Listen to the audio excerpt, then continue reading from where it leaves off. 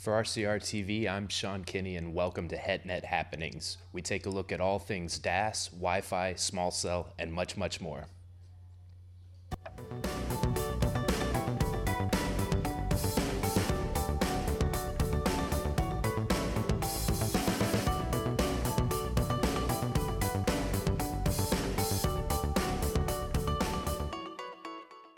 CommScope, thinking beyond today's technology to help you make the best decision for your network and your business.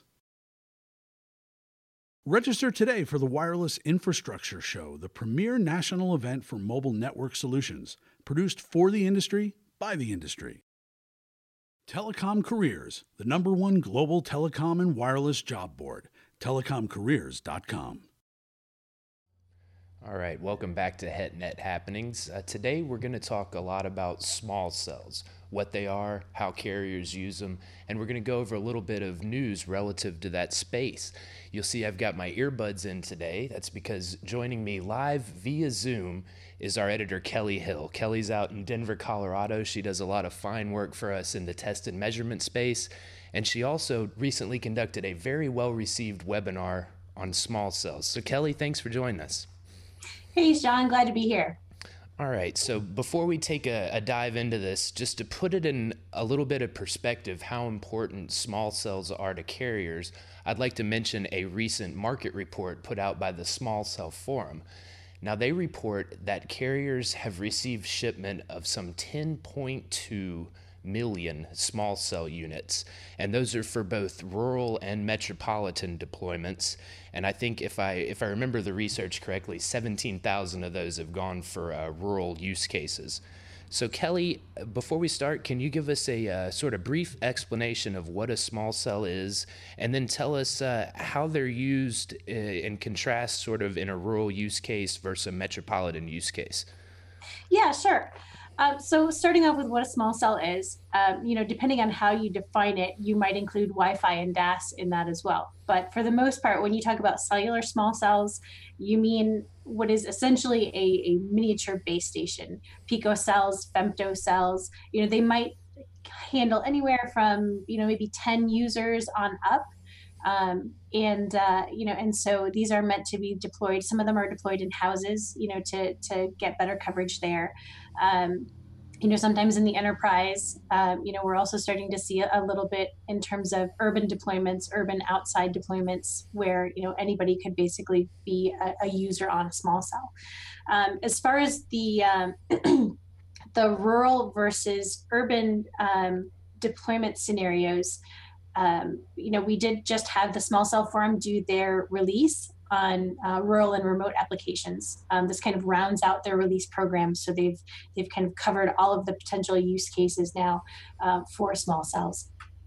And when you talk about rural and remote, generally it's lighting up very specific areas where you might not necessarily have coverage as opposed to capacity. So if an enterprise has a warehouse in the middle of nowhere, then a small cell might be the right situation for getting coverage to that area, as opposed to there might not be very good macro coverage.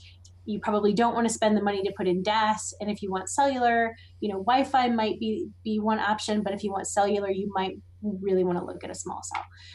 One of the nice things about the rural and remote deployments is that you don't run into some of the same interference issues, because you probably didn't have necessarily conflicting coverage there in the first place.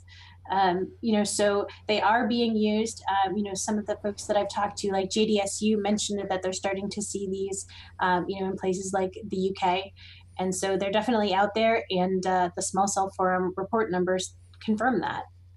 All right, Kelly, and I mentioned earlier this webinar that you conducted. I think it was about 2 weeks ago.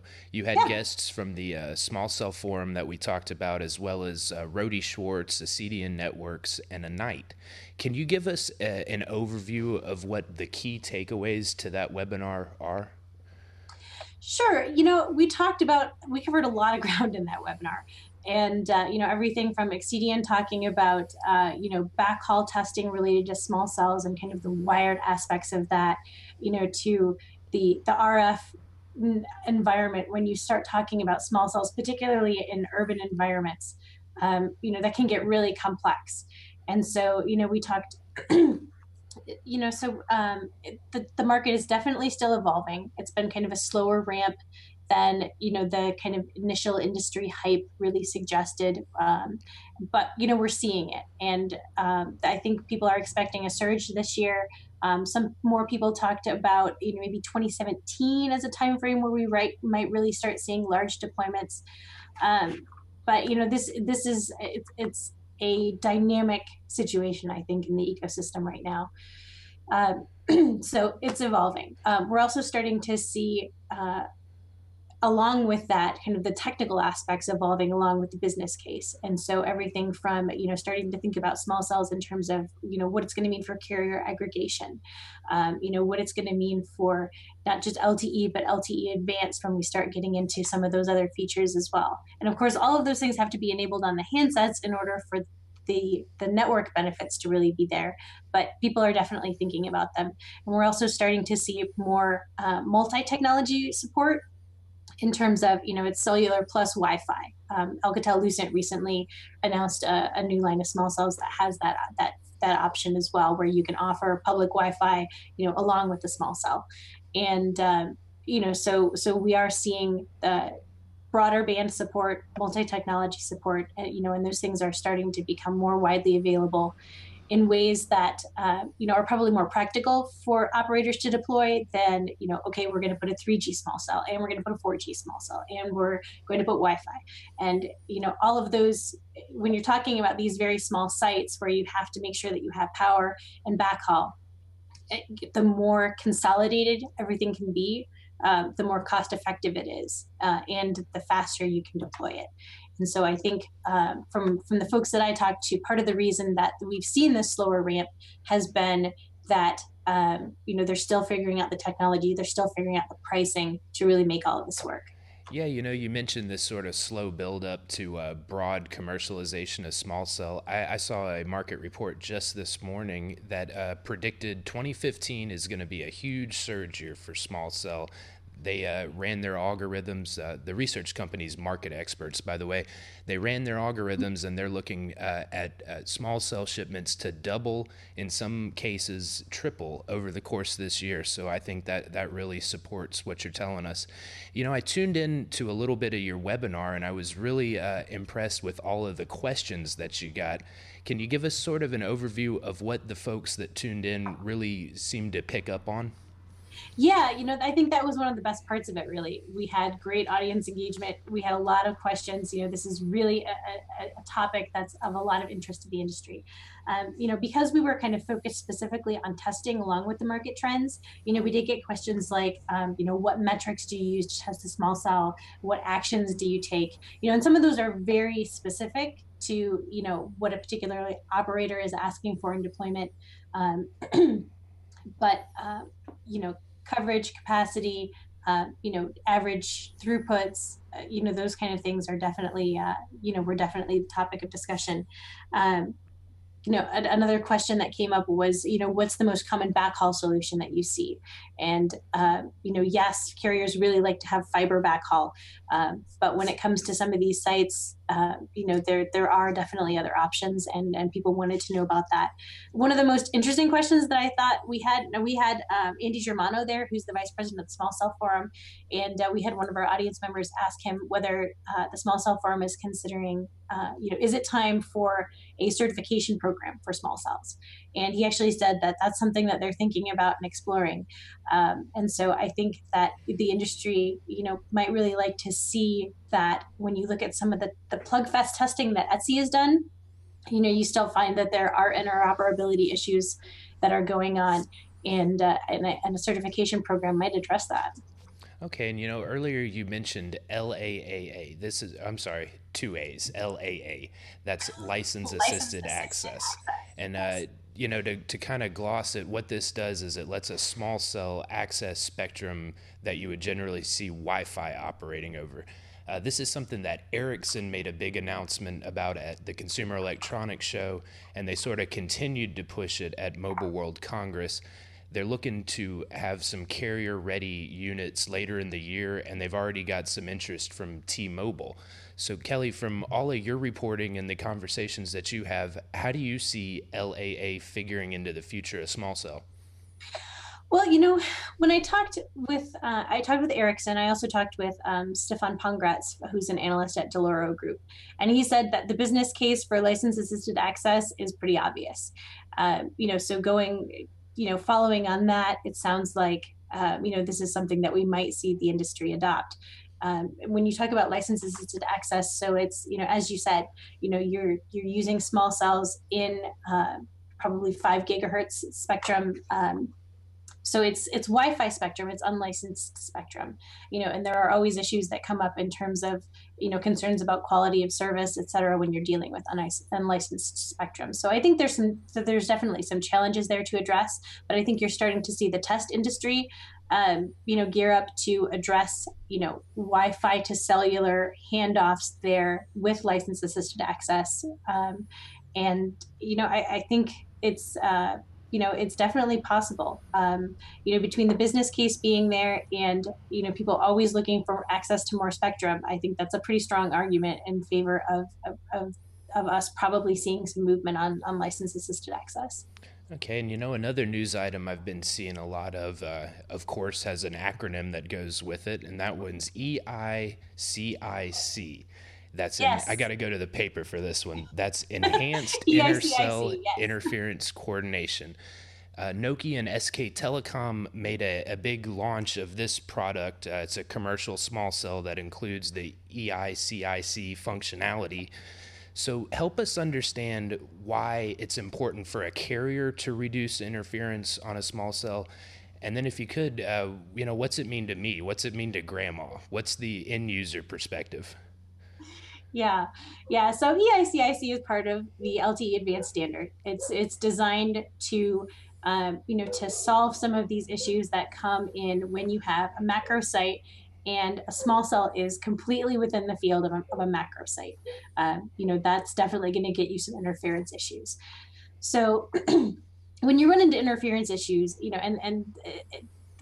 this often affects handoffs.